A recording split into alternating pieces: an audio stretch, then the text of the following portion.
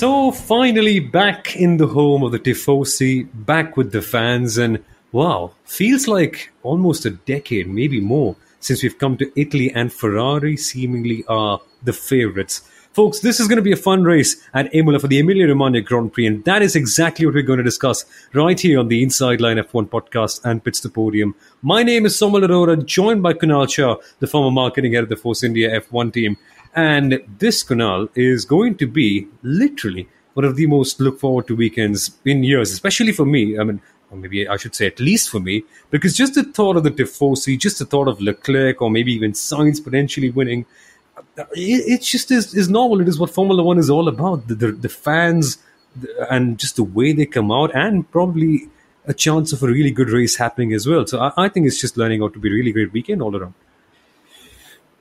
It's going to be a great weekend all around, but I have to ask you the question I ask you each time yes. Formula One races in Imola. What is the actual official full name of the Grand Prix, Samuel? Is it the Emilia-Romagna Grand Prix and with the title sponsor or something like that up there?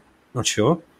I'm going to read it out to you. There are lots of brand names. Okay. Right? So Formula One, Pirelli, Gran Premio del Made in Italy. Oh, come on. A del Emilia Romagna 2022 or whatever. Yeah, but there we have it. That's the actual name of the Grand Prix. Give me a break. Come on. And that's just almost on the same level as Aston Martin, Aramco, Cognizant, Racing Point, Force India, BWD, Formula One team or something like that. Whatever.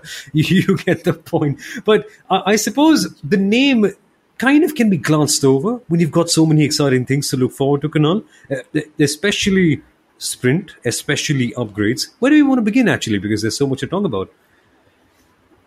I think I want to first begin with what you said, Aston Martin, although that's like not the place to begin with. Aren't they the only team yet to score a point this weekend? I think you'd be right about that, yeah.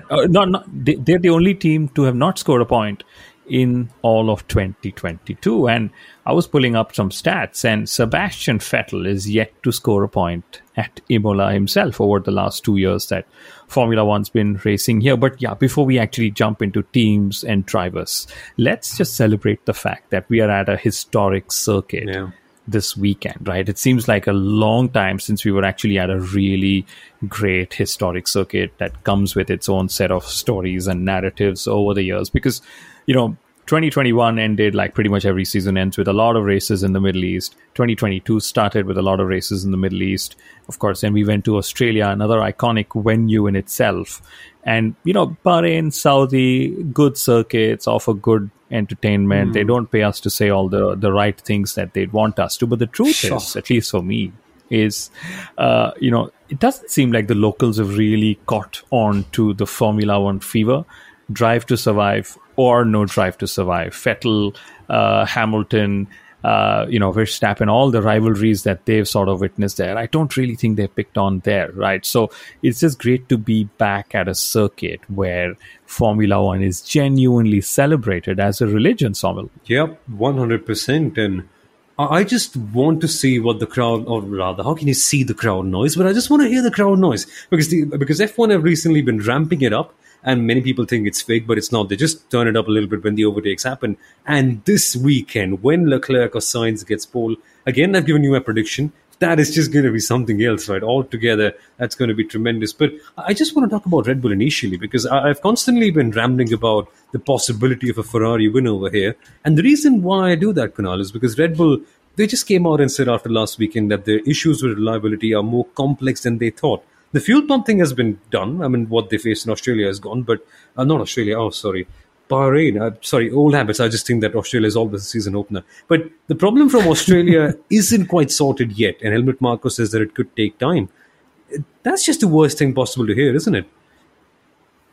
Well, from very simply put, they're assuming that porpoising, depending what part of the world you're from, could be one of the reasons why Red Bull had the issues as they did.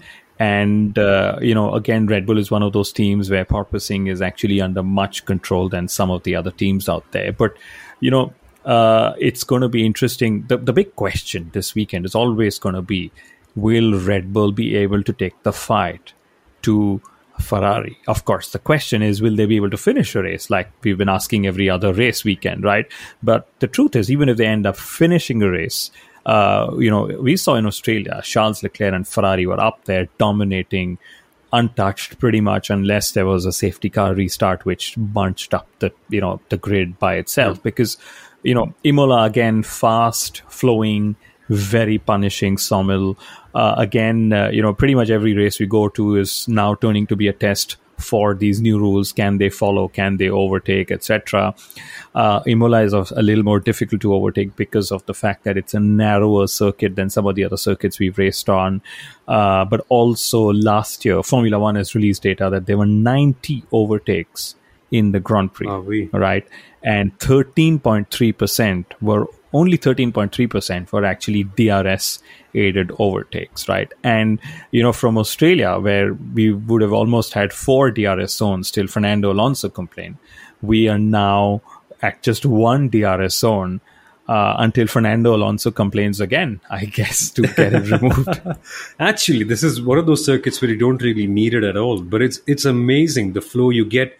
And this is one thing you especially see in the esports races, which I've luckily been got a chance to accommodate on quite a fair bit. You see the cars bottoming out on quite a few of the faster corners, especially the one where Russell crashed out, the one after that. I can't exactly remember the name, but there's this descending downhill right-hander where the car can bottom out. And with ground effect, that is just going to be tremendous, Kunal, because the cars are sucked in low. I mean, they're not going to be as fast. They won't be feeling like they're on rails. But with the elevation changes and the constant changes in curbs and everything as well, I think it's just going to be a fun weekend all around just to watch the cars. And with the weather being a little bit in jeopardy, I suppose that could be elevating the challenge of the weekend. It should. There's rain expected. And I hope there is rain, especially, during one of the sessions that really matter to us. Because, the 2022 cars have been driven in the wet, but they've not been raced in the wet. If you guys remember the second test, one of the days was converted into a wet track session so that the teams could just run, Pirelli could run, and so on. So the weather hopefully gives us some just adds to the entertainment factor as well. And you mentioned ground effects, Somil, and Sebastian Vettel literally just made a statement, which only Sebastian Vettel would make. He said, to come to the historic circuit of Imola in these ground effect cars feels like going back to the 80s altogether again. And, it's just the more Sebastian Vettel like statement that, he could make. So it will be interesting to see how closely the cars are able to sort of follow each other through those really quick, historic and legendary corners. Yeah, I think we just need V12 engines and everything will be all right because these cars look as good. But it kind of reminds me of something as well. I know we have to get on that later, but even the Ferrari, right, looks like an 80s Ferrari in a way. But I think we'll get to Ferrari later. But first we have to talk about F1 Sprint, Kunal, because it's back. There's a bit of a drum playing in the background in my mind. Kind of like a comedian's badum-tis. But did we miss it? Is there going to be something new? I mean, we know for a fact that now, now correctly, they are calling the pole sitter the person who sets the fastest qualifying lap on Friday. So the winner of the sprint is not the pole sitter. But, I mean, come on, there's no buzz around it seemingly. I know it's our job to make it exciting, but nobody kind of missed it. It's like this. As a fan, if you were to ask me, I would say, yeah, maybe I did or didn't miss it. But now if I think as a marketer, right, let's remember each time Formula One's had a sprint race. Of course, three instances in 2021, we actually had a lot of drama between the championship protagonists. Okay. Also, the sprint race in Brazil was when Lewis Hamilton overtaking Masterclass was on display. So, going purely by data, right, the sprint race might just add some more excitement to a Grand Prix weekend at a historic circuit, which also happens to be the home race of Ferrari. And because it's the home race of Ferrari, a lot of people end up forgetting that it's the home race for Alpha Tauri as well. And Yuki Tsunoda said, he's moved to Italy and it feels like his home race too. But on a more serious note, F1 Sprint also means a massive chance for teams and drivers to score more points because 8 finishers in the sprint race actually end up scoring points, which means that for a team, the maximum you can score this weekend is up to 59 points. So this includes a Grand Prix win, the point for the fastest lap, a second place finish. This is on Sunday. And then on Saturday, you take the sprint win followed by a second place in the sprint, right? So that's a lot of points that a team can actually add to their tally. As for a driver, you have almost not almost, you have 34 points that you can score as well. So the fact that we've got sprint also means that we could see massive changes in the championship standings, Somal, right? But the sprint also then complicates one big fact. Will teams be bringing in upgrades, right? And will they have enough time to test those upgrades? Because the dichotomy here is it's the first European race of the season, right? Which means somebody like me could just put some extra bits of car upgrades in my luggage and fly to Imola in less than a couple of hours time and be at the circuit. So the first race in Europe usually sees teams bring in as many upgrades as they can because they can, right? But the limited time in practice is where the teams will ask a question: do they have enough time to test and go through those upgrades, or do they just do data collection for the weekends to come, and so on, right? Because given just the number of points available, sometimes it's just about picking what's available rather than trying something new. So don't be surprised if the form factor pretty much remains the same from what we saw in Australia, Samuel. Yeah, but track characteristics could be one thing, which is basically making the midfield essentially a game of musical chairs because we actually don't know who's going to end up where. And that's also one thing on my mind because McLaren are not very confident this weekend that they're going to have a good one, but you can't tell, right? I mean, it's only when you get on the track when you get a better idea of what things are going to be, which also means that Alfa Romeo could also be in the spotlight because it's their home race too. And who knows, maybe we get to see the repeat telecast of Russell versus Bottas from last year. I mean, look at the story, right? Last year they crashed at this very circuit. There's this whole dilemma about who should Mercedes pick. Mercedes have gone for their choice and Bottas has outqualified Russell in a slow car. I just love it. Maybe that could be one story that comes up back on this year. But otherwise, the upgrades part is very, very interesting that you mentioned, Kunal, because usually tends to come in around Spain or at least the first European race. Imola's this first one, but Ferrari seem to be very confident. I mean, I like it. Again, everyone's a Ferrari fan deep down, but they just, are they or are they not bringing any upgrades? Because the last I read about it, it said that they were bringing them in Spain and not here. And the reasoning is kind of very similar to what you gave for the sprint race, that is. I just love Ferrari's confidence. They're saying we have more to unlock from the baseline car we started the season with. So they are experimenting with different setup options and just trying to unlock performance from the existing package before falling in this trap, that teams normally end up finding themselves in, basically bringing on more upgrades, hoping to unlock more performance. So to me, I love Ferrari's, confidence and approach.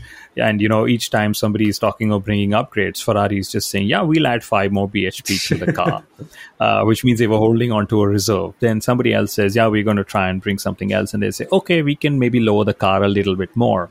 So it'll be interesting to see if Ferrari actually builds on further to the fantastic start they've had to the season, because yes, it's a 23 race calendar and the season is really long, but teams would really want to maximize their points advantage when they have such a dominating performance over their rivals. So that's what I think Ferrari will do. And will Ferrari end up using team orders already? Is Carlos Sainz going to get the Kimi Raikkonen style treatment?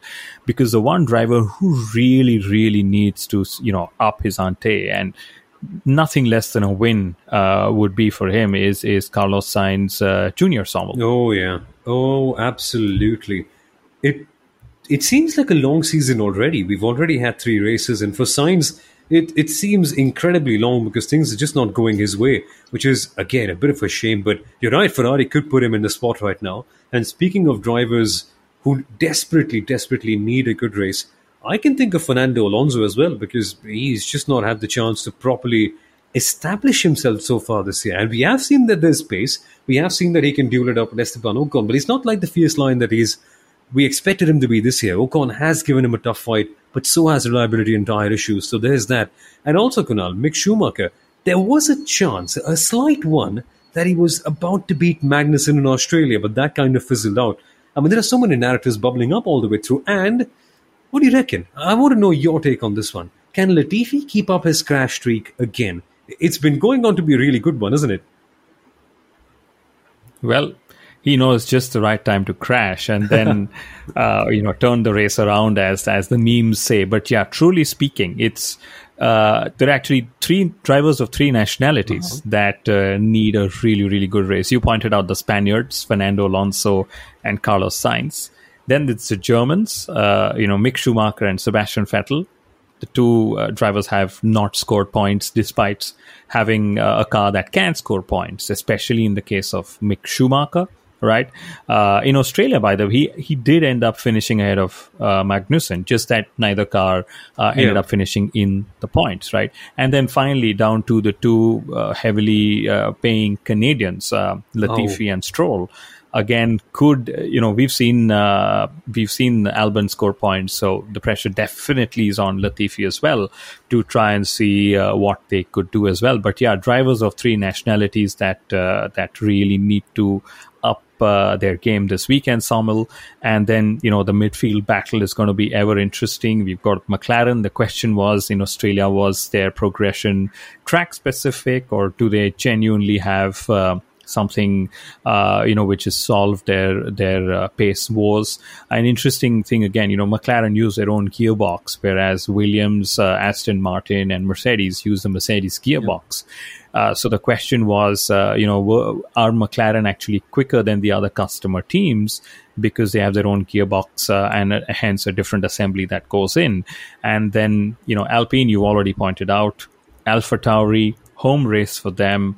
What can Valtteri Bottas do for Alfa Romeo? He's turned around and said, I'm more than just a driver in the team. I ask for things and they actually happen. What? And then That's a good statement. And then, of course, the big one is going to be Aston Martin. What can they do? Can they open their points, point scoring for 2022 this weekend, Samuel? Yeah, you mean Spy Car? Because there definitely feels like Spy Car for them right now. It doesn't feel like Aston Martin, which is also one thing we discussed on a past episode of the podcast as well, about Sebastian Vettel in Monaco, about what could become of them in the next few years. So don't forget to check that one out, folks. But finally, before we wrap, Kunal, predictions in one word. The drivers will be very happy if there's a safety car this weekend, but because it's going to be the Mercedes safety car. So that's one prediction I would say. I get this feeling we're going to see some drama on track.